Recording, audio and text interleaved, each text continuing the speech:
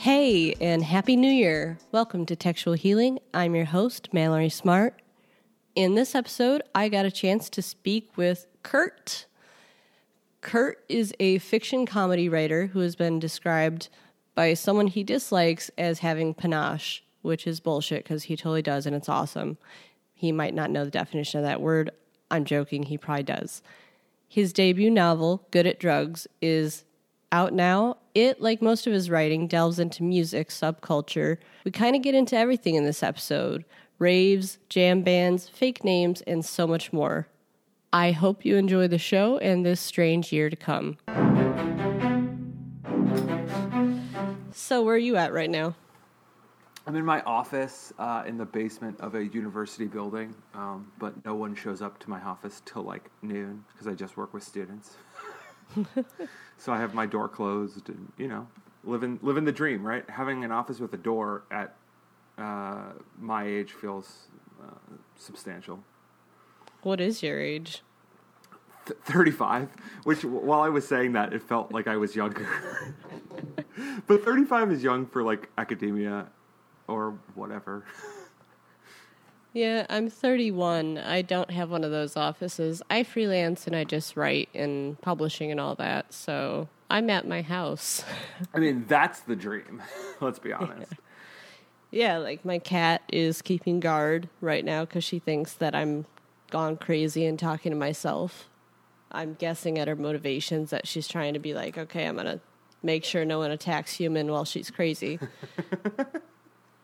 My dog would just be barking. She would just want to sit on my lap and be barking. But it would be nice to have her sitting next to me. If she chose to protect like your cat is, just, you know, quietly waiting rather than involving themselves. Yeah, if I was like maybe in a different place in the apartment, like there are designated areas where she feels are like these are cuddle spots, then maybe she would be more up on me. But no, at least I'm at a desk, so. That's good. Yeah. She knows, like, don't bother the humans while they're on the desk. You live in Chicago, right? Yeah. What is, like, I've never been to Chicago, so I have literally no litmus test on this, but it's like, what are apartments like in Chicago? Like, do you have space, or are you living in, like, a 200-square-foot box? Oh, we have lots of space, depending on how much money you have. Well, for sure. I think that's just... For sure. Yeah. That's everywhere. But I couldn't tell you the square feet of our place because I don't actually know. I never actually measured it. I barely have enough room for a desk in my 400 square foot apartment. So, you know, anyone that has desk space, I'm like, why do I live in San Diego? Or why do I live at the beach? Even worse than living in San Diego. I'm seeing how many square feet my place is now just by going on like the website. To be like, how many square feet do we have? I see all the other perks of living in my apartment, which aren't really that awesome. They're probably burying it because it's like 500 and they don't want you to know. Yeah, it doesn't say the full square feet. I mean, my living room, yeah, it doesn't say it. Whatever. I mean, it's decently sized. It's all a scam anyways, right? We're living on somebody else's... someone owns that, right? So if all of a sudden you can be like, but I'm paying this much for square footage, people will get really like bitter about how much they're paying, and then it just be this whole slippery slope. Like, that's what I do. When my landlord says anything, I'm like, no, you charge me too much money for too little square footage. Like I'm an entitled brat. It's like probably better if I just don't know. See, I'm happy. I don't know our landlord. I know our building manager. I guess that's like the equivalent. But, man, we've gone through so many of those in the last, like, year and a half. Like people just keep quitting. I'm not sure if they're quitting or being fired, but, like, it's an endless revolving door. And I really liked the one we had in the beginning. And it's basically because she'd like to, like, leave treats and random shit for, like, the people there. Like, we'd find, like, candy in the elevator, or she loved putting out a lot of, like, those little tiny bottles of wine or beer and stuff like that. And be like, nice. Hey, grab this. I know, she was so sweet, but then she got replaced by this horrible bitch named Kiki. And I feel free to say her name because I've mentioned it several times on this show. And she was such a bitch. I mean, if Kiki is listening beyond 2 minutes into your podcast, she's a fan. And I was gonna say, like, I've talked so much shit about her that it's like, you know what? She's just a masochist, or she agrees she's a bitch. I don't know. hey, some people just live their lives angry as fuck. I try not to do that. Same here. I like to let it roll. Basically, the only beef that I had with her, she wanted us to take down our Black Lives Matter sign. Oh, that's real beef. Yeah. But you know what? She's not here anymore. There was another person after that, and now we have another person after that. And he's really cool. And he never has asked me that stuff because he has a sign, bumper sticker on his car that says Black Lives Matter. So I'm just like, I think we're in the same vein. We're cool. Do you think that's why she got fired? Is she was racist? I'd like to think so, but no, we don't live in that great of an area where we're like, you're a racist, get the fuck out of here. Like, I think it was just a lot of complaints that she was shitty at her job. Like, she would keep, like, the doors shut and always got annoyed when people, like, could be like, hey, you gotta open the gym or you gotta clean this, and just complaining. These are such first world problems. It's a tough gig, though. Like, I can't imagine having to... I'm not saying, like... I don't really know you except a super superficial internet presence, right? But I'm sure in any building, 50% of the people are entitled as fuck, right? And all of a sudden people are like, oh my God, my faucet doesn't work. And you're like, okay, fuck, now I gotta figure out how to fucking fix a faucet. Well, that's actually really cool because we have maintenance also. So this bitch literally has, like, nothing to do. We have a cleaning lady that, like, does the main areas, and, like... Dude, all this chick has to do, like, we have cool fire pits on the roof, and she had to, like, turn the gas on once, and it took her, like, 3 weeks, and everybody complaining to be like, hey, it is summer. We want to have our fire pits. I live basically in... This woman owns one building, and there are 4 units in her building, and you can tell based on... I live a block from the beach that it is just, like...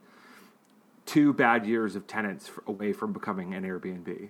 Just where it's like, okay, well, fine, we'll rent out these 4 apartments to stupid tourists that want to pay $300 for an Airbnb. So it's like, I fear asking for things because I'm like, no, I like my home and I don't want her to take it away and become an Airbnb. Well, I'm very happy. We're going to be leaving here soon. We're going to live in Turkey for a couple months, and then I don't know what's next. That's kind of how we do shit. It annoys normal people, I guess, that we live in such a nomadic way, but yep. I mean, I'm jealous. For some reason, anytime I say, like, it would be Istanbul, more specifically, people get, like, that red flag freak out, and it's like, it's actually not a bad area. It's really nice. Like, I was just there, and people are great there. People are weird. I feel like people also really don't understand. Is Turkey's Europe, right? It is actually a very fascinating thing. It is where Europe and Asia connect. Okay, so it is Eurasia. Yeah. Cool. So, like, if you were to go in the Bosphorus, we actually literally sailed at one point from Europe to Asia, then back to Europe in under an hour. I feel like that is even more of a geographic mystery to people, right? Yeah. And they're like, Istanbul, that is like, oh my God. A lot of people say Middle East, and I'm just like, no. No. It almost feels like Jerusalem, right? Which is like, there is wars happening there. Or not Jerusalem. What is the main city in Israel?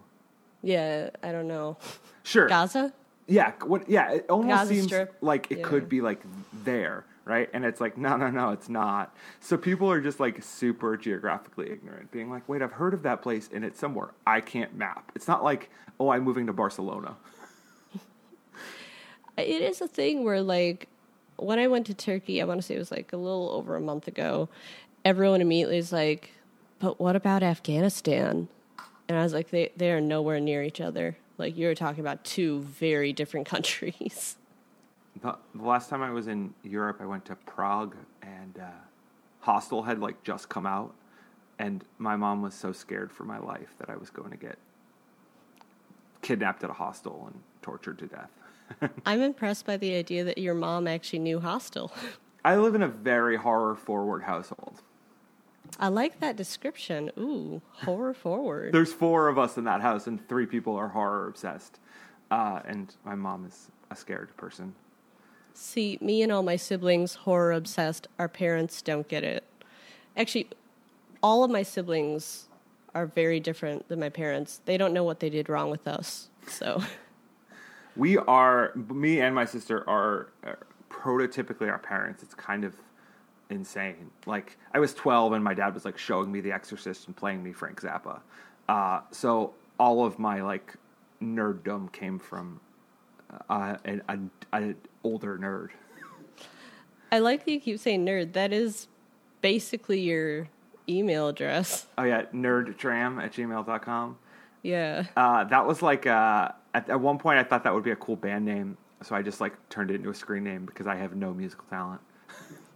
Hey, that's never stopped anyone before. No, I had seen Arcade Fire in high school, and I was so impressed by like that's like one of the craziest shows I've ever been to in the world, and we can talk about that too. It was Arcade Fire opening for Chromeo, opening for the Unicorns at some like small venue in Boston before they blew up.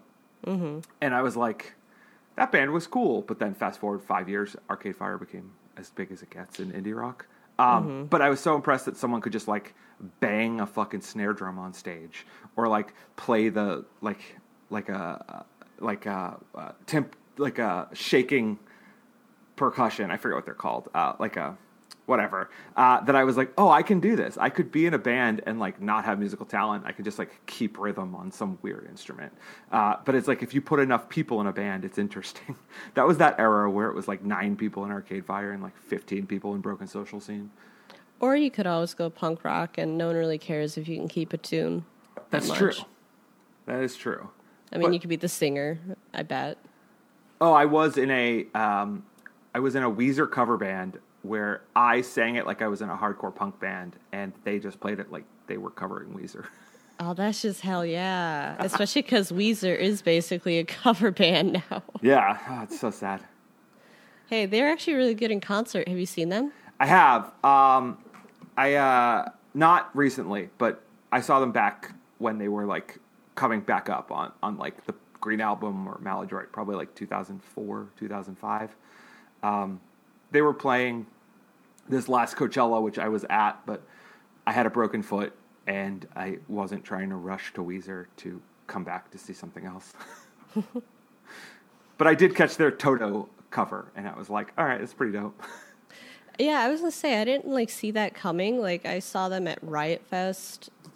Oh, I'm going to struggle because my sense of time has gotten fucked up ever since COVID. 4 years ago? And yeah, that was pretty wild for them to do the Africa thing. Like, I had never heard so many people just like shout out, Africa, Africa. Like, what? Are you aware of what band you're here to see? Like, I mean, I give Weezer props for being this band that almost disappeared and then like continuously reinventing themselves. And for a new generation, it's like that cover is the biggest song they've ever had. They are the Madonna of rock music. Yeah, that's I love that comparison. I think that they would love it too. I think they'd own it with pride. I think they would cover a Madonna song just out of the sheer awesomeness of it. Just hear them do like a Virgin, but like really hardcore. I mean, then they'll just turn into Me First and the Gimme Gimmes, and it'll be like this weird, sad, slippery slope. I don't know. I think that they're smart because they just like alternate, right? It'll be like, okay, now we're going to come out with a record that sounds like Van Halen, and then we're going to come out with a record that is covers of Van Halen. See, I wish I actually saw them at an earlier stage. My oldest sister, she actually saw them at a college show, like right when they were starting. It seems like they would have been like cooler to see then. I bet they were really cool before he lost his mind when he went to Harvard and quit the band for 5 years. But you know, who knows? I think at some point I was glad that they returned. I was probably at a senior in high school as they were returning, and I was just like, yay, more of this band. but it's such a shitty thing of me to then turn on them and be like, nah, I don't care anymore. It's like, I kind of love those takes that would be like, Kurt Cobain would suck now and he'd be releasing solo acoustic Starbucks records if he were still alive. And it's like, it's probably true, but at the end of the day, I do wish he was alive. That is true. It's one of those things where you just can't judge based on that. You gotta like love them for like the best that they did. Because everyone's eventually going to decline. Like, it's ebbs and flows with any musician. For sure. I think that I try as a listener to not be a nostalgic listener. Really? Yeah. I think I've just been to too many, like, bad shows, like, 10 years after their prime. And maybe that's just, like, I shouldn't be a nostalgic concert goer. But that's what going to Riot Fest is. Well, I went to Riot Fest in Denver, and I had a great time. And I went to go see a nostalgic band. I went to go see the Reunited Misfits. I was at that show, but the Chicago one. Nice. That was such a weird experience for me because it was the same weekend in Denver as a 3-night Phish run. And I don't really like give a shit about Phish, but my wife loves them, so I'm just like, all right, I'll go. And on the second day, I sold my third-day ticket so I could buy a one-day Riot Fest ticket. And it was so weird to go from this, like...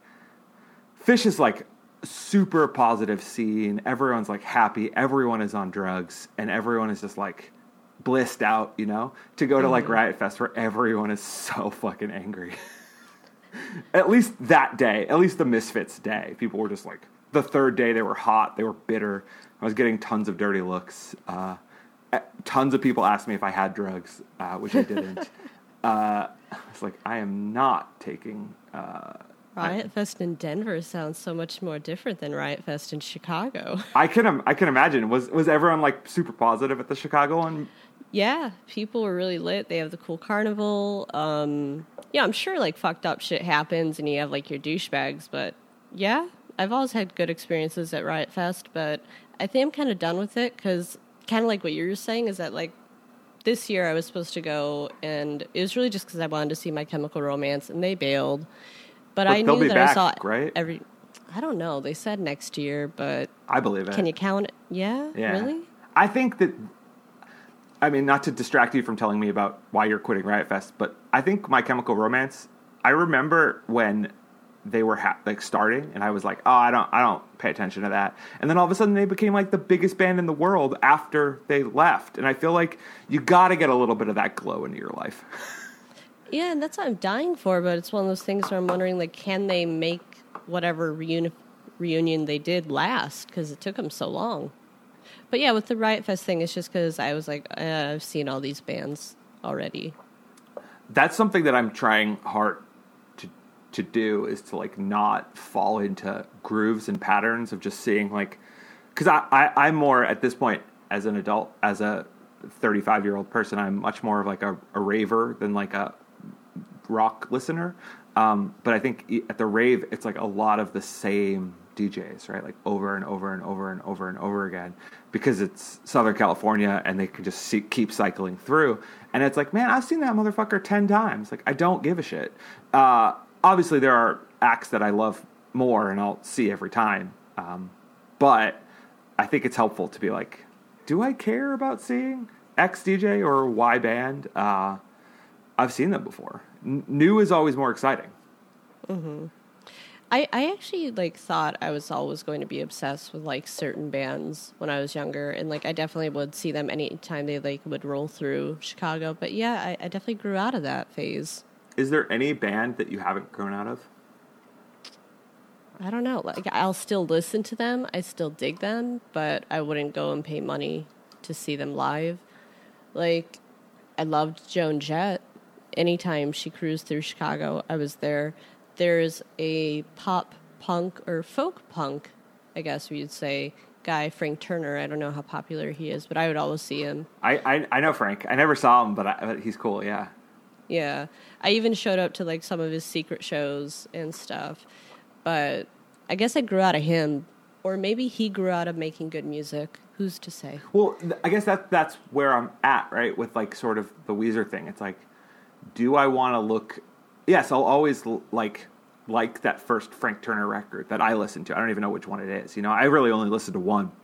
And if I go back, I'll continue to dig it. But it's like I feel like I'm almost gonna forget of acts like that until like you bring him up, and then I'll be like, oh yeah, I should go listen to that. Like things like Weezer, like I can almost be like, okay, bye, and then life is long. I'm sure in 10 years I'll be like, let's listen to that Weezer record again. But as for consistency of what I've listened to, it's really only like a handful of albums that keep pushing through and never annoy me. And they're mostly stuff I haven't seen. Really? Yeah, I think I put them on my playlist. I might not have, but there is this Boston emo band. Maybe they were like pop punk called Piebald, and I always loved Piebald, and they broke up before I got to see them. And they did a reunion tour like 2 years ago, and I went, and it was great. And I feel like I finally got that release, you know? And maybe that was what I was holding on to, is this like, I just want to see it live. But I've seen so much live music that there's very little left that I like feel like I need to see.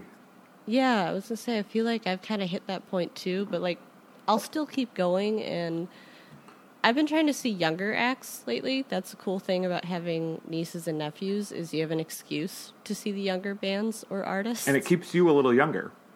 Yeah, and, you know, you're relevant, you know what they're actually talking about. Like, I saw Harry Styles. That was great. He was amazing, actually. But, like, I'll probably see Taylor Swift if she does do this concert she's hinting at. Okay. You know.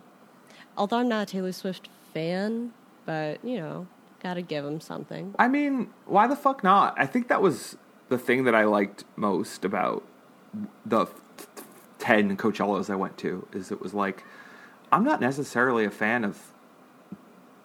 I wasn't a fan of Kanye before I saw Kanye, and then I was like, oh, I guess I like Kanye now. And it's like, I would have never paid the $200 to see Kanye at that time, but I got to see him at this music festival I was already going to. And it like... That's just like one example. I mean, I do love Kanye, and I told you as a Chicagoan, I want to ask your feelings about him, but that's besides the point. I was going to say, I believe you're talking about the being formerly known as Kanye West. He's now Ye. Yeah. Yeah. But I mean, I sort of love that. I'm attracted to like psychopaths as musicians, like real megalomaniacs. Like my Beatle is John Lennon for sure. And I feel like I love people that think they're more brilliant than the rest of us. I'm always attracted to them as like filmmakers, as musicians. I'm just so blissed out right now that you actually mentioned the Beatles. I was wondering about like if I should ever like bring a Beatle up in like one of these conversations, and thank you for that. I feel like the Beatles get so much hate by our generation because the parents' generation likes them. I don't know. I think the Beatles fucking rule. I think everyone knows that they rule, but they just don't want to say it. I have like a whole chapter in Good at Drugs where the DJs basically do a Beatles set, and I feel like once people get that book, some people are going to be like, Kurt's fucking lame, the Beatles are fucking lame. But I honestly think it's like one of the best passages in the book, and it's just like, I'm owning it. It's like, I think they're awesome. I think that more people need to admit it. I think that if you say, my favorite band is the Beatles, it's like, learn a little bit more about music, bro. But I mean, you definitely will have those people, but yeah, I think it's just ignorant to say you don't like the Beatles, because they're just one of those bands that they have something for everybody, in my opinion. They're so prolific. For sure. Do you have a Beatle? I like George Harrison. Okay, cool. But I used to love John Lennon. It's only because my one friend, his name's Patrick, and he got really into playing mandolin, and like we started like hanging out. This is like how suburban we were at the time, at an all-night Denny's, and we would hang out at this like hill, and we'd be playing like guitars and mandolin, and we'd get really into like playing his music. George's? Or yeah. I mean, I think that like it could be a little hypnotic a bit. I also feel like which Beatle you like says a lot about you as a person. I use that same litmus test for like Ninja Turtles, like which Ninja Turtle you relate to as a child says a lot to you as a person. But it's like, boy, do I have writers I think you'd like. Yeah, cool. Sounds good. Yeah, I don't know. It's like I don't think I'm necessarily a John Lennon type, but I align myself with a lot of John Lennon types. They're who I like. And, you know, I feel like judging your musical taste that I've seen on the internet, like George makes sense. It's like it seems that you tend to go toward like more like introspective kind of muted musicians rather than like the big bombast ego or like the overly like pop sheen of Paul McCartney. Yeah, I guess I can go either way. But yeah, I am definitely more into the muted sound. But yeah, I mean, big shows, it's hard for me because they're always stadium shows. And it's just like, I can't see it like as a height thing. And yeah. Oh, that's why we talked about this a little bit on the internet about how I'm a giant tall person. I'm 6'5". How tall are you? 5 feet. Okay. Wow. Okay. Damn. Yeah. That's what I dig about a festival over like a club show or a stadium show is that like I just stand back and I can stand back, right? There's a little bit more space and I'm not in anybody's way, but also it's like those stages, especially if there are screens or a light show, are more built for everyone than like a club. I also notice at like outdoor music festivals, and I don't know why it's easier for me to do it there than like in any indoor venue, which in Chicago we have a lot of mid-sized ones too. But I don't know, I'm always able to find like an angle at which I'm able to see the artist, even if I'm far back or up close or in the middle. Like if I can just get myself positioned behind like the right people, I can really like experience the show better. That's good. Yeah, it's certainly hard. I mean, that's kind of why I'm so down with it's not why, but it's a plus for raving, and that like you ain't looking at the stage at a rave because what's the DJ doing? Turning like two knobs slowly. No shade, right? Like some people are actually doing stuff, but if you're not like directly looking over their hands, you get nothing, right? So nobody has the right view. And these production companies are just like pouring that money into light shows and like stage LED graphics. So it's like you can see the stage, you just might not be able to see the person on the stage. See, if you're there for a regular rock show, well, I'm fucked and you're the asshole. So for sure. We to be fair, my boyfriend's around your size, so we have that issue. Yeah, because you probably like be like, come on, let's get up close, and he's like, He does. He's just like, I am blocking people's view, and I'm just like, I don't know what to tell you. I need to be able to see. For sure. I think I just convinced my wife that it doesn't matter. Just like I was like, just listen, because I'm like a back person. If I'm crowded, I like can't enjoy a concert at all. But you know, I feel your pain. I feel my wife's probably like 5'5", which isn't like a lot taller than you. Average. But it's, you know, I think that no one under 5'10" can see.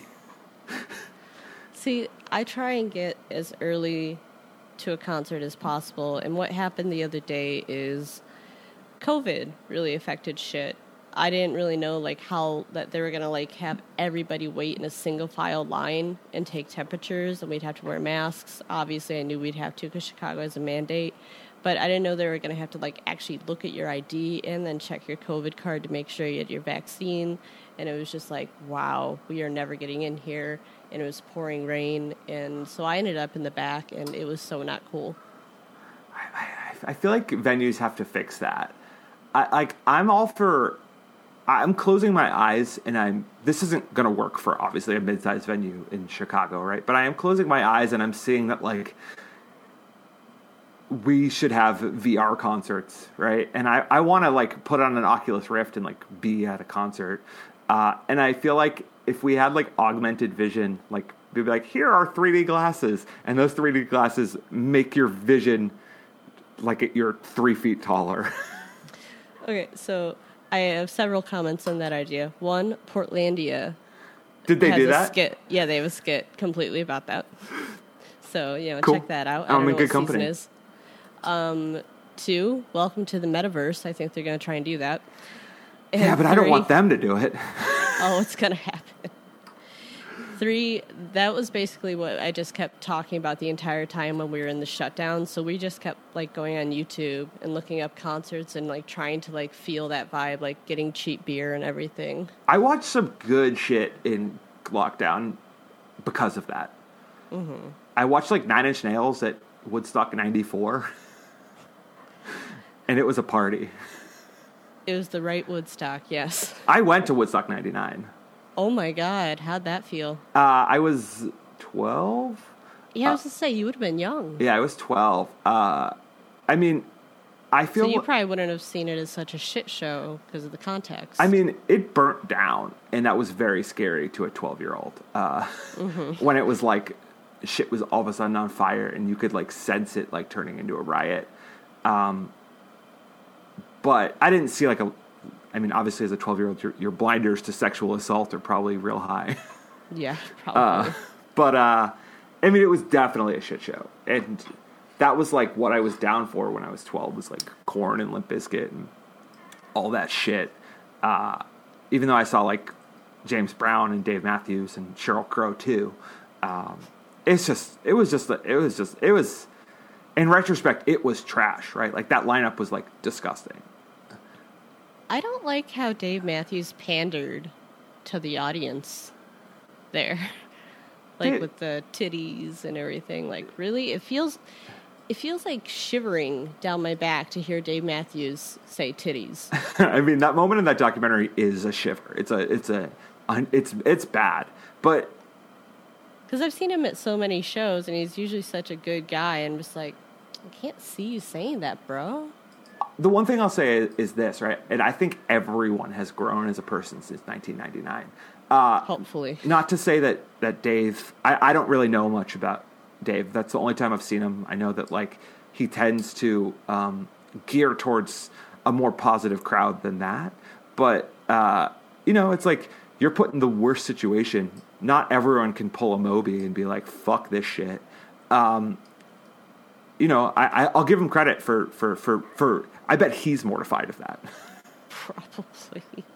I always wonder about Dave Matthews, though. See, now I'm just like going to slowly go into like a weird political thing. I definitely think he's a Democrat, but he seems to be like besties with Adam Sandler, and Adam Sandler gives me a Republican vibe. I don't know why. I don't know why. I feel like, well, maybe because Adam Sandler loves cops. You can see that in all of his movies. And he was really like into Giuliani.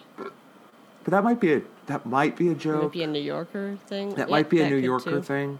Well, to kind of key off of that, and I think the fan bases are very different, but there's a lot of overlap. Is like, I'm a Deadhead. I'm a Grateful Deadhead, and the amount of Republicans. Second in a row. What? Sorry. Yesterday, the person I interviewed was a Deadhead too. Okay, getting used to this. I think how old was it? Older. Was it a man over 30? Yeah. It's like a requirement.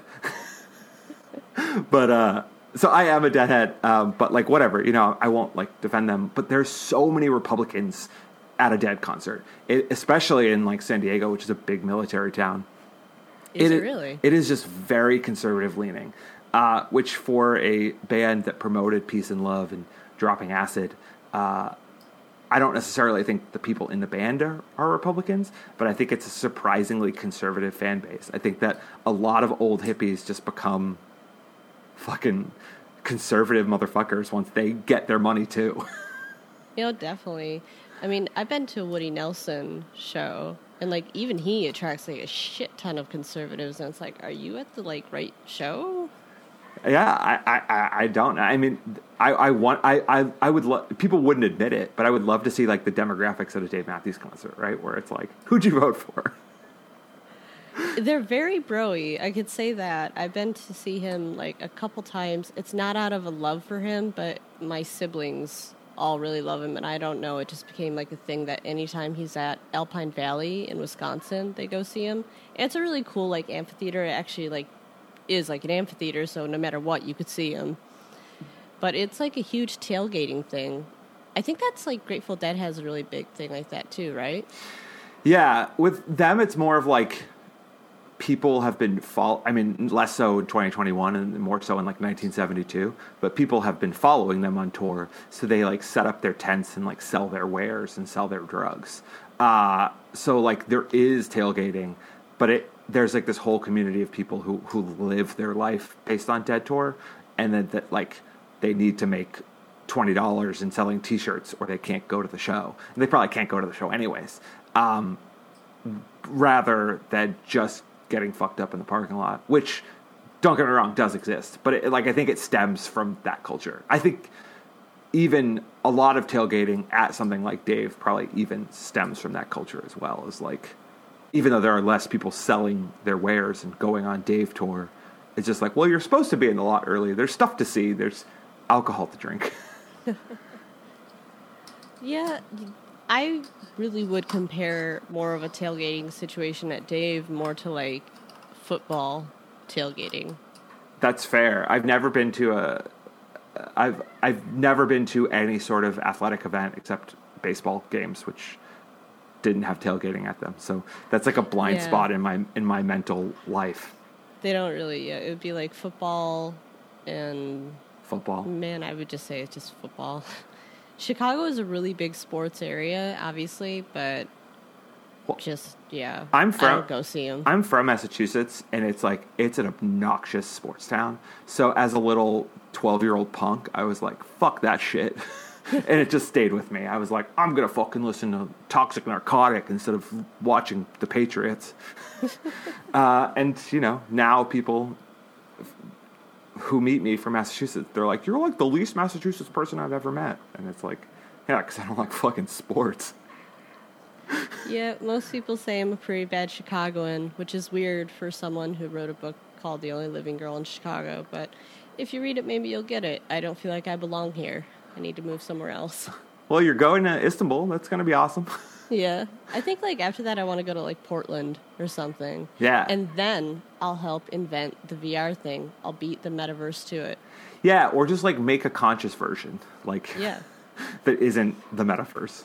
I support this. I'll help fund it if I have any money by then. I feel like we should just start a Patreon or something, right now. Yeah, Kurt and Mallory's non-metaverse metaverse. You know what? You should actually tell me a little bit more about yourself. I feel like we just jumped into music and, introduce yourself to the audience. Hi, I'm Kurt. I use a mononym mostly because I have written a lot about drugs and I don't want employers to be able to track me down. I live in California. I've been here for about 10, 11, 12 years, even though I'm from the East Coast. I'm a raver. I've been to a lot of music. If Woodstock 99 was my first music festival, I've been going to them for 22 years. What else can there be to know about me? I want to know the spelling of your name. Why'd you pick that? I don't know. I've always been really into. I think that self-branding is really funny. Yeah. It feels very intentional.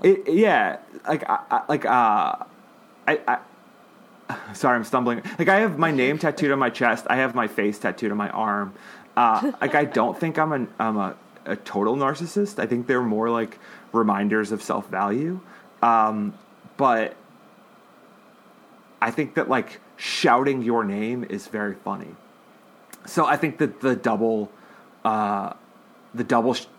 shout is funny. It's like the KKUURRTT. And maybe it's harkening back to 2002 Live Journal of XX Sad Boy 12 XX. Maybe not, it just came to me and I was like, that's it. Let's run with it. When you introduced yourself, I was kind of hoping that you were going to say it in a way that like made more sense. Weirdly, kinda like shout it like or whatever. Kurt or Yeah. Kurt. I couldn't decide like which way it would. So, yeah. This is like the third or fourth podcast I've been on since I've had this pseudonym, and every podcast host has said it differently. But you're the first one that like let me say it. Most people are just like, "Is it Kurt?" I'm like, "Whatever you want." See, I like people that, one, pronounce their names for me because, one, I don't want to fuck it up, and two, yours just seems so fun. I need to hear like how you were gonna say it. And I just disappointedly said Kurt. I know. I was just like, motherfuck. I was waiting for you to say something like Kurt. That's what I think it is. It's like Kurt. Yeah. Kurt. My friend Tex Gresham says it's Kurt, but yelling. He's like, "It's Kurt." Sorry, I spiked there. I'll push back. Kurt. So I like that there's, it's like whatever people want it to be. I mean, it could be like a drawn out shout. Kurt. Yeah. Yeah, I don't. Yeah. I was definitely, when I started like publishing, I was feeling dudes like Sam Pink and Danger Slater, and I was just like, why the fuck not put a pseudonym on it? My full name is less stand out than this. People learned what Kurt was really fast. They were just like, oh, that's a phrase that I can pull out of a hat. Well, that's really cool that you got to pick a pseudonym. Everyone thinks that Smart isn't my real last name. That's funny. It is. They're like, oh yeah, you made that up. I would get that as a kid, too, where everyone's like, no, what's your real last name, honey? And it's like, no, it's Smart. But imagine if you like, weren't smart. Okay, well, I'm just going to say that is an annoying substitute teacher joke. So. No, I know. It just, if you were consistent, you basically have to live up to that. Is an unfortunate reality, right? If you But one time I actually did lean into that, and I made the substitute teacher feel terrible, and I got to get out of class that day. Hell yeah. Because they made the like joke, like, "Are you smart?" And I just decided, I was in high school, and I was like, no, I'm not. Why would you bring that up? That's horrible. And then it's like, they get a glimpse of you now, and it's like, wait, she's a writer and an editor. That's bullshit. She's definitely some level of smart. Like, I'm happy that she wasn't able to like look at it, like my grade and be like, "A? What the fuck? No, she lied." That's funny. But no, that's pretty cool. Yeah, I don't know. Names they're weird and they're hard, and we all like almost suffer in them. And that, like, I don't know. I feel like I was just taking the power. I was like, this is what I want to be known. But, like, musicians have alter egos and DJs have alter egos. And it's like, why are authors the only people that are like Jonathan Lethem? That's why I'm going to say it's the one thing I actually liked about the alt-lit movement is that I saw a lot of writers actually taking the reins a lot more when it came to like their personality and brand. And I will no longer say anything positive about alt-lit or I will be crucified. I won't even ask you to expand. No. I don't even know why you would get crucified. That's how outside of... I try not to pay attention to any of that shit. I really try not to too, but like inside I'll have an opinion about stuff and I'm just like, and this can never be stated out loud. Just, yeah, we'll state it all and then just like edit it out. Like seriously, like sometimes my boyfriend and I will just like state an opinion to each other while looking at Twitter at the same time because he also does Maudlin House and we're like, and we're keeping this one to ourselves. Like we'll hate a writer or something and we'll be like, never gonna tell anybody. Mm-mm. That's the beauty of having DM friends. You just share obnoxious tweets with people and be like, look at this fucking asshole. See, you gotta be careful with that shit, though, because sometimes it could turn on your ass. You never know. For sure. I have DMs with people who are a lot angrier than me, and they send a lot of, look at this fucking asshole. And I can be like, yeah, but, no, give him a break, X, Y, Z. And then it'll be my turn, where someone just be like, shut the fuck up about that one thing. I'm very cautious about who I DM. I'm not just throwing them out there, being like.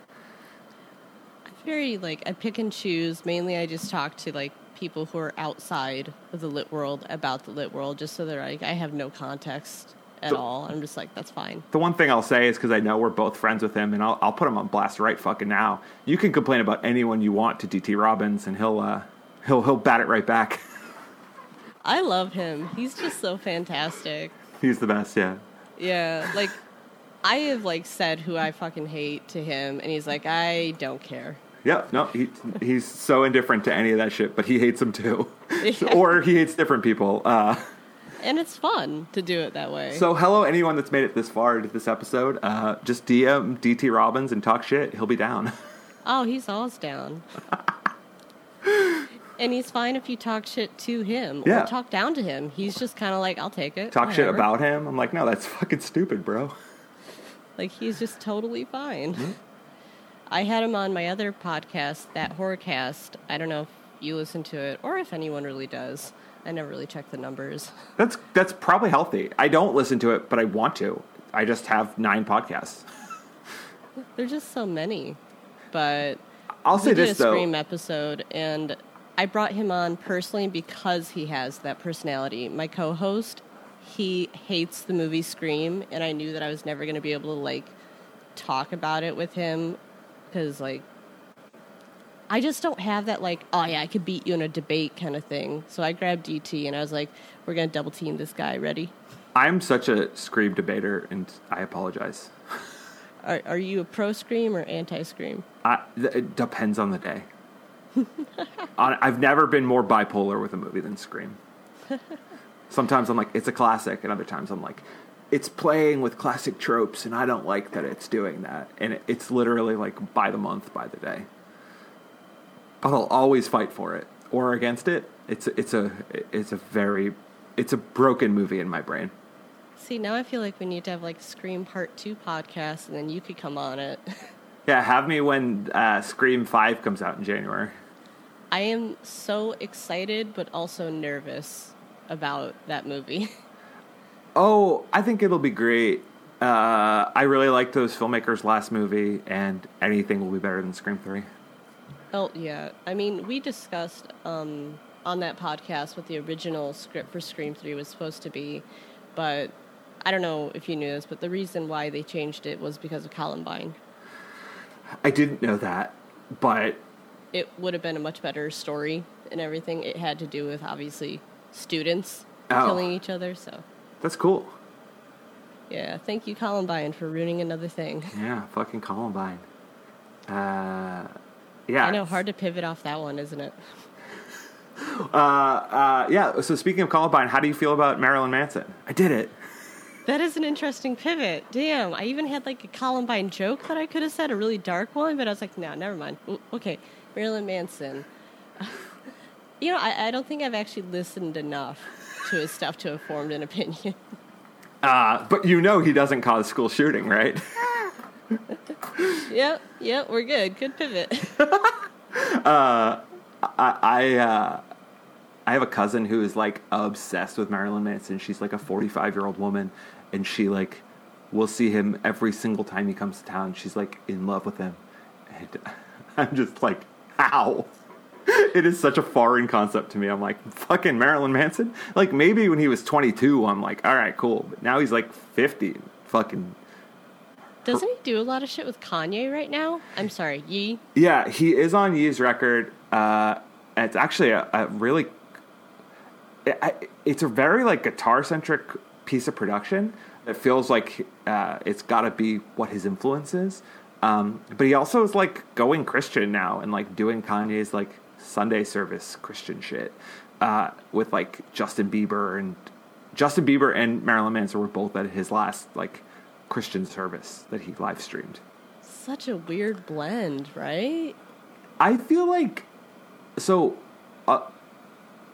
as a Kanye defender, right? A lot of people hate him because he is a Trump supporter, and not to alienate. I wasn't sure if he actually was one or if he was just doing it for attention. Well, I think that he's attracted to men of power who or people of power who don't take shit from anybody. And that's, the definition of Donald Trump, right? So Sadly. I think that he is so ignorant to global politics that he's just like, no, this is my kind of guy. Like, we could, like, get drinks and bro down together, right? Like, I'm the same, right? Mm-hmm. And I feel like because Kanye is, like, this marred person right now, and people, like, a lot of people are like, you're fucking bad, right? I feel like his move is to take, like, all these sort of marred people, like, under his wing and be like, I can rehabilitate Marilyn Manson.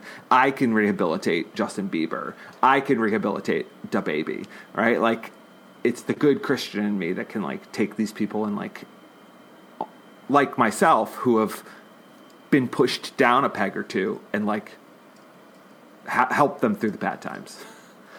So, do you like new Kanye music, old Kanye? I only started listening to Kanye at 808s and Heartbreaks. So I am a phase 2 Kanye listener, 100%. Okay.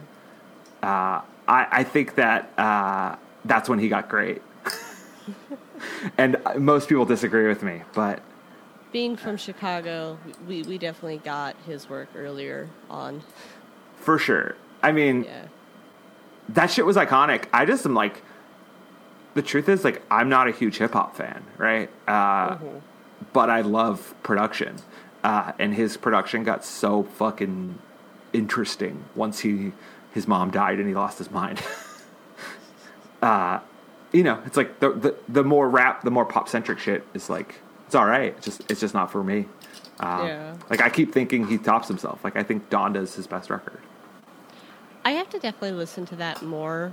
I obviously listened to the first song and I was like, I'm not awake enough yet. Yeah, because he's screaming his mom's name for like 7 minutes.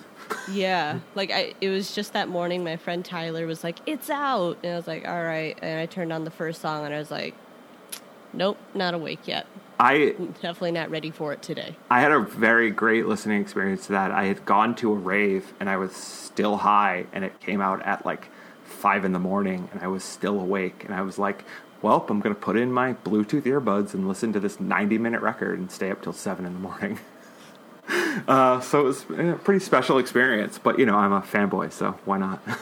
I definitely have to give it, like, a full listen and be awake, probably, for it. So I'll let you know how I feel about it afterwards. I don't like to, like, blast Kanye. I think he's a very misunderstood artist. Cool. That's all I want from people. But, like, I'm not dying to go see him, and I'm not like, he is the coolest musician ever. Like, that's not me.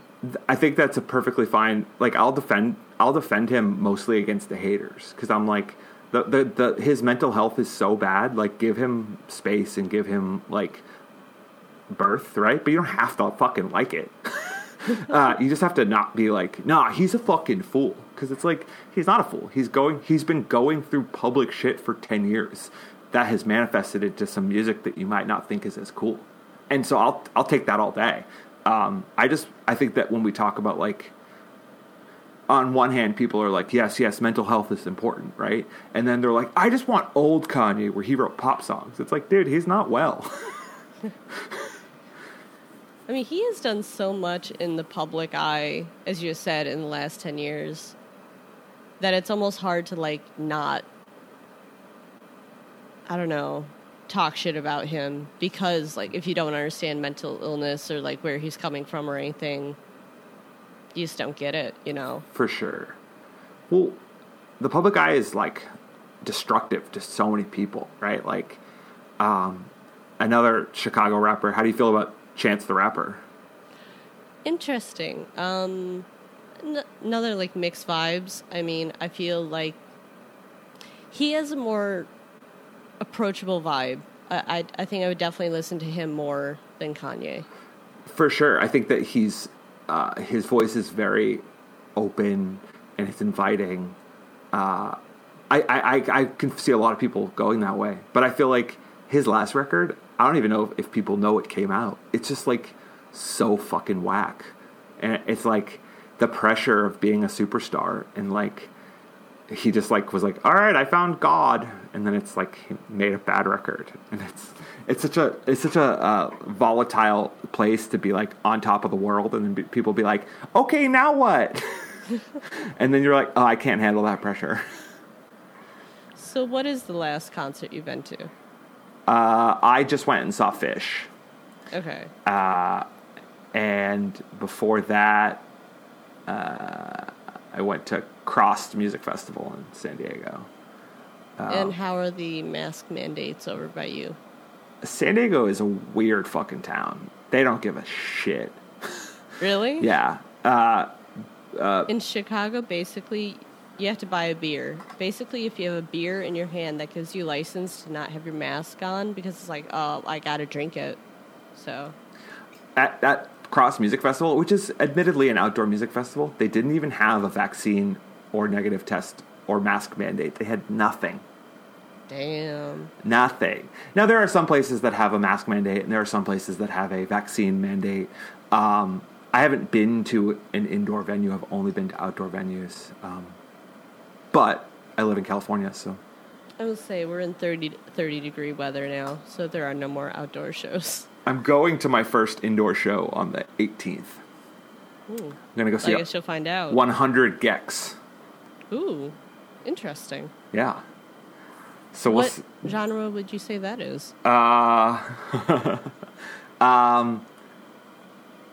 Andrew WK meets Skrillex. Okay. I'll accept that definition. So they're undefinable. That's why I like it, is that, like, there's no one else who makes... I mean, there are other people who make music like that now, but, like, hyperpop, I guess? I don't fucking know. I was going to say, there are a lot of, like, songs and everything on your playlist that you sent me where I was like, I can't decide, like, what genre this is. Like, Animal Collective.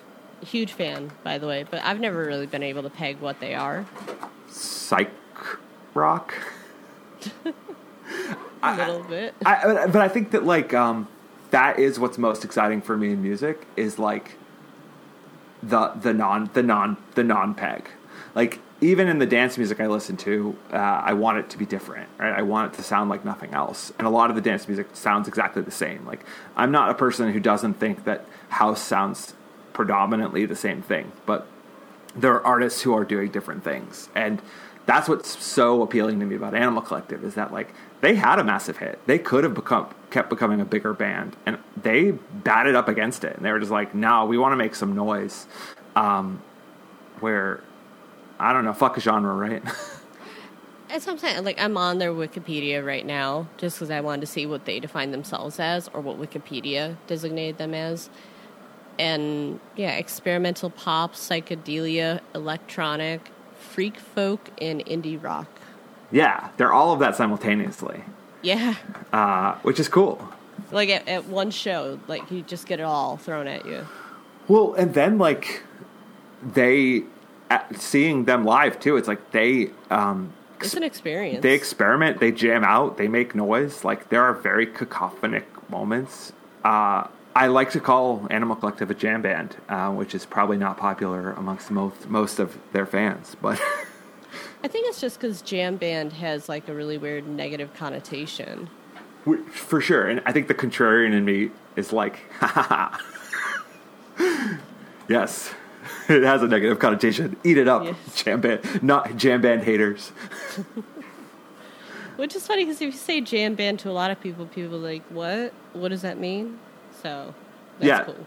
Yeah, for sure. And I, unfortunately, dived deep into the jam band world, and I found there's good there and there's bad there. There's a lot of bad there. I was going to say, you're a Deadhead, so... Yeah, but I like the Deadhead more. I like the Dead more as, like, an album listening band. Like, I like less, like, jam out on 20-minute stuff. I mean, I like that too, but, like, I happen to just like their 3 first records, and I'm like, okay, these are pleasant songs. I could get into some of their songs, but no, not Deadhead. Just, you know, I've kind of done taste testing of their music, I guess. It did happen to me seeing them live, because my dad was a big Deadhead, and I was like, okay, let's go. And I was just sort of like, I'll go on your journey, you know? And it was great. And I was like, oh, okay, I get this. And then I kept going. But I really think it's like there's so much material to listen to that you'll never like phase out of it, as opposed to like, okay, I cannot listen to that record again because I've heard it 100 times and it's always the same mood. It's like it's always something different. It's I think it'll keep me until I'm older because they have thousands of hours of listening stuff, which Definitely. It's going to be a weird thing. I feel like our generation, even though we're different ages, are going to be very confused listeners when we're like 50, 55. Definitely. Very, very true. God, I actually am so curious. What do you think is going to be like on the oldies channel on the radio when we're older? It already is like Nirvana. I heard like Beastie Boys the other day. I was like, what the fuck? When did that get on that channel? I mean, wait till it like hits like The Killers and Arcade Fire and yeah, I'm waiting to like switch and be like Mr. Brightside. We're like, what? I mean, we're 5 years away from Mr. Brightside being an oldie. It's already like the millennial like shout out song, so we're almost there. It's a karaoke hit at this point, so it's that was another band that I like completely missed. I feel like I was just like somewhere else in space when they came out, and then all of a sudden they were headlining music festivals, and I was like, what the fuck did that happen? I swear to God, the only reason, like, and this is like the most fucked up thing, that I actually became aware of the Killers was because I was in Catholic school at the time. No, I do not believe in God, for anyone who actually has to ask that. But the Killers, we couldn't have their music in our lockers or anything. Like, we couldn't listen to their music at school because somebody told me that song. Oh my God. I know. So immediately, obviously, everyone was like, we're going to go listen to that song now. Is that song like a queer positive or is it queer negative? I always felt that it was queer positive, but, you know, I could definitely be getting it wrong, but they've always been pretty queer positive throughout their career, so it would be weird if they had, like, their first hit be queer negative. I guess it really is subjective. I feel like you could read it as queer negative, but I do think it's queer positive, which I think is a wild thing to exist in 2021, 2022. Just like, even though it's not a now song, but I'm surprised I haven't seen a backlash against that song. I think a lot of people forgot that song. That's true, because Mr. Brightside came in and replaced it as like their hit. And also like When You Were Young and all these things I've done. Those are the only ones I really know. I'm not like the Killers fan, but yeah.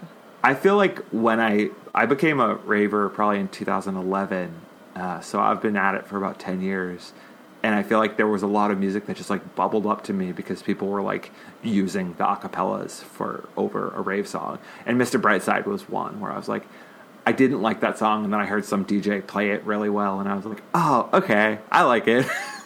That happened with like a lot of shit where I was like, oh, cool, you turned me on to I can't think of anything right now. Adele, because you play Adele well. But yeah, that song is massive. I need to do some rave shit.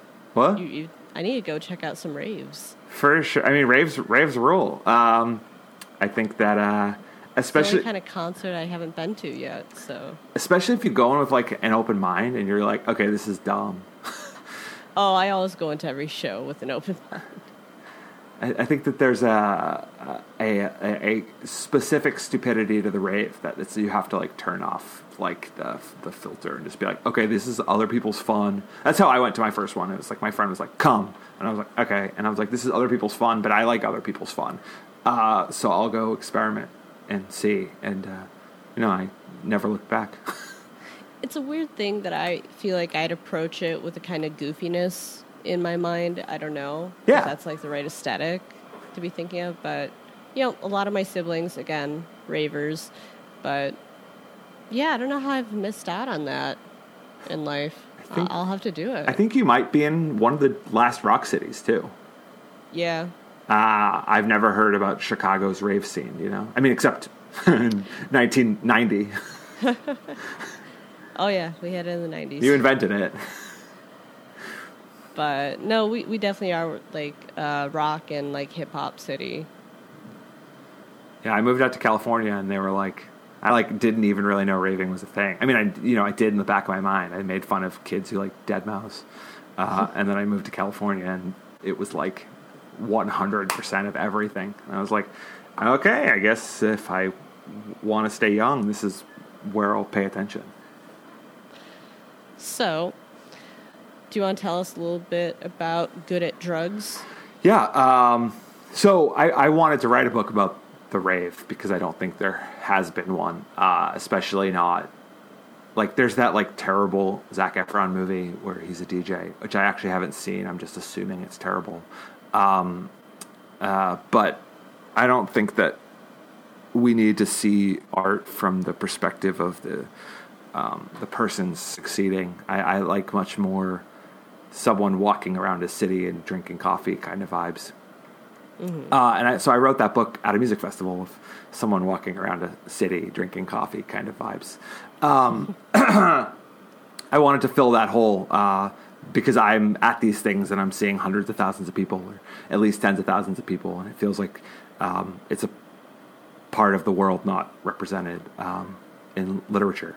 So I had a lot of fun writing it. It's supposed to come out in Back Patio now. It says sold out. They're shipping soon. Back Patio is a 2-man operation, so things get out when they get out. I think that a lot of people bought it, which is nice, but I think that it's harder to ship when you have a quantity rather than a handful. Which, as a publisher, it's all about who's distributing. So, wait, what do you? Like the printers and everything, and what you use as a distributor. For sure, yeah. Like if you distribute through KDP, it's easy, right? Like I know that's not what you are. Is that what you do? No, we do Ingram. Cool. Yeah, I don't even know what they use as a distributor. I know they don't use Ingram. I know they don't use KDP.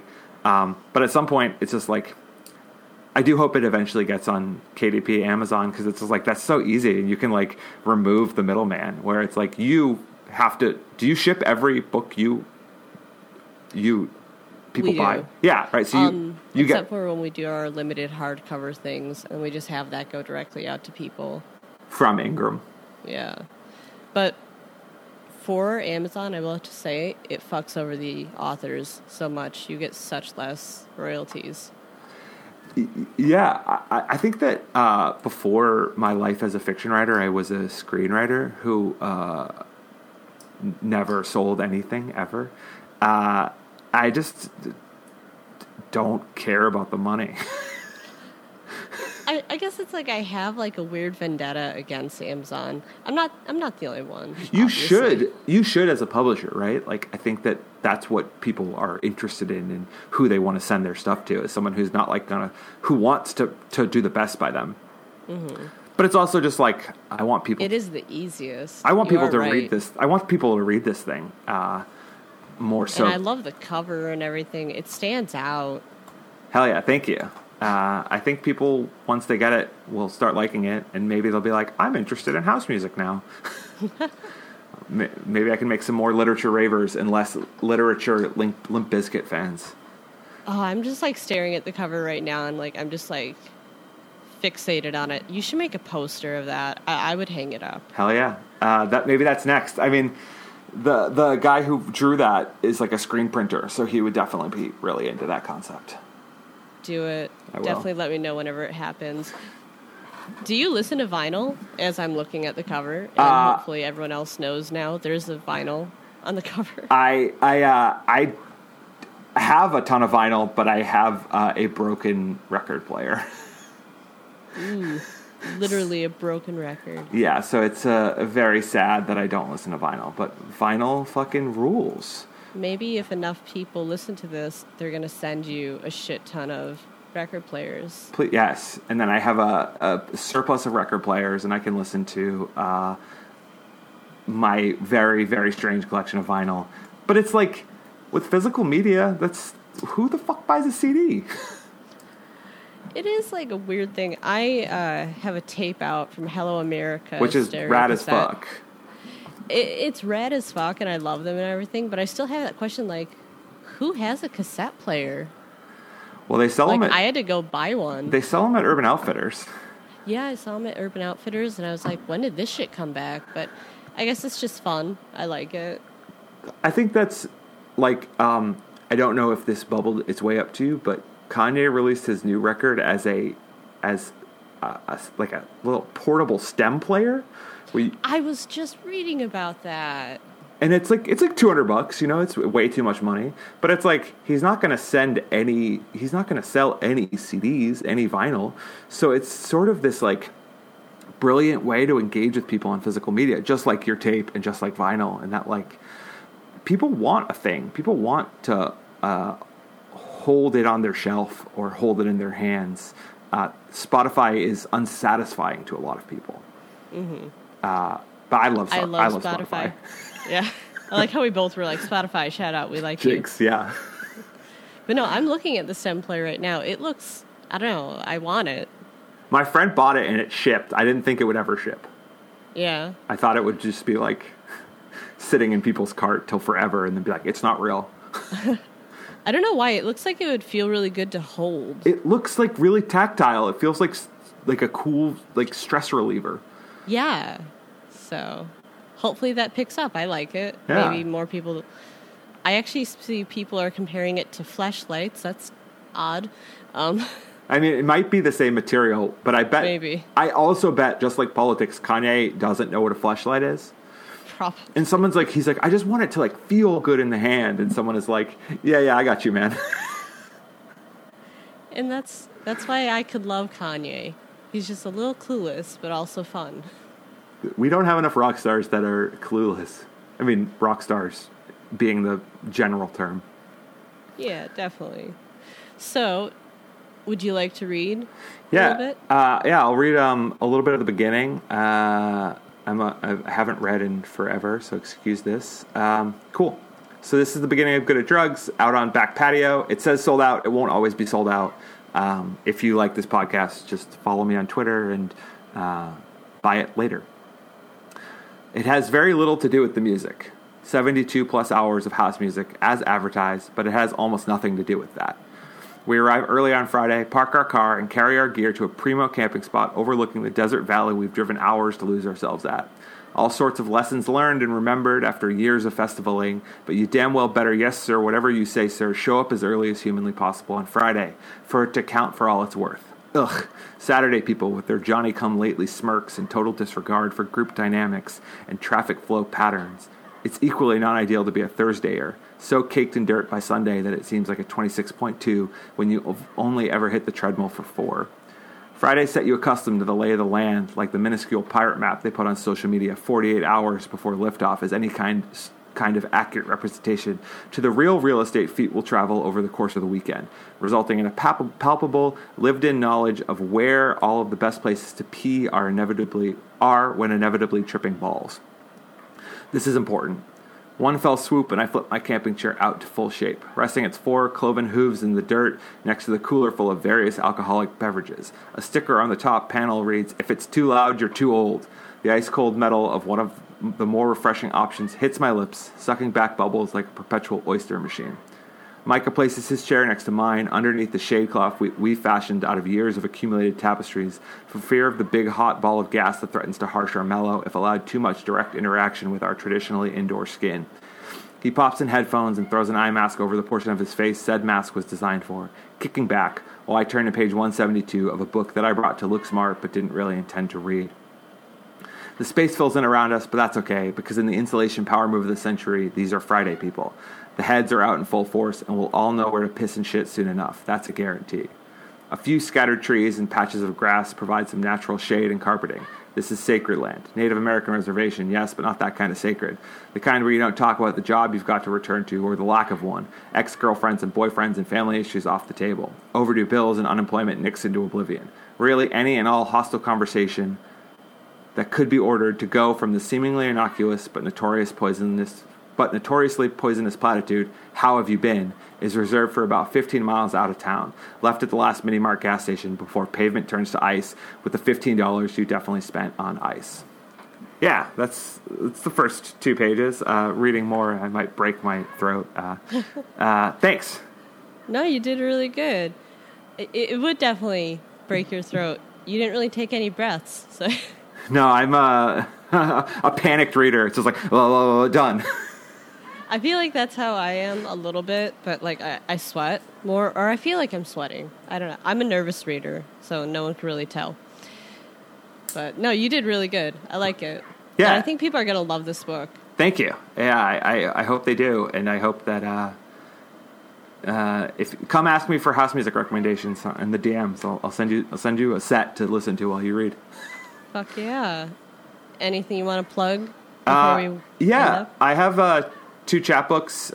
One with Barracuda Guarisco on Feral Dove called Scandi, which is about the Scanners movie franchise, and I have one about Tubi called God, I don't remember the name. It's my Tubi poem chapbook. It's out on The Daily Drunk. They both just came out in October. I guess I have a very busy October. The Daily Drunk one's free to read online, and Scandi is for purchase, but it's like a beautiful physical thing. I can't believe it. I can't wait to get my hands on one. And I guess just follow me on Twitter at www.kurtcom. I don't participate in the bullshit, and I just put a lot of dumb puns. Yeah, I was going to ask, do you have a website? I don't. I have a Neutral Spaces, which like doesn't count. But well, at least it like shows your work. Yeah. I have all my stuff on a Neutral Spaces, which is KKUURRTT. But you know, I feel like I love Twitter. You're engaging. We're all engaging with each other. It's like I don't feel like we know each other well, but we know each other on surface level, and that's nice. It creates a weird little hateful community. Yep, that is the perfect way to end this podcast. Thanks for having me, Mallory. All right, gang, that was Kurt. I'm not going to drag out his name this time because, seriously, we can decide if it was Kurt or Kurt. I don't know. Fuck it. Say it however you want. Check out his book, Good at Drugs, from Back Patio Press, and his Twitter at www.kurtcom. It's a good one. Very clever. Love it. As always, if you want to get to know us more, find Textual Healing on Twitter at podhealing, and take a look at our website, textualpodcast.com. We are available on Spotify and Apple Podcasts. Subscribe, leave us a review, a rating, what have you. Check out past episodes and keep a lookout for the new ones to come. Thanks for listening. I hope you enjoyed the show.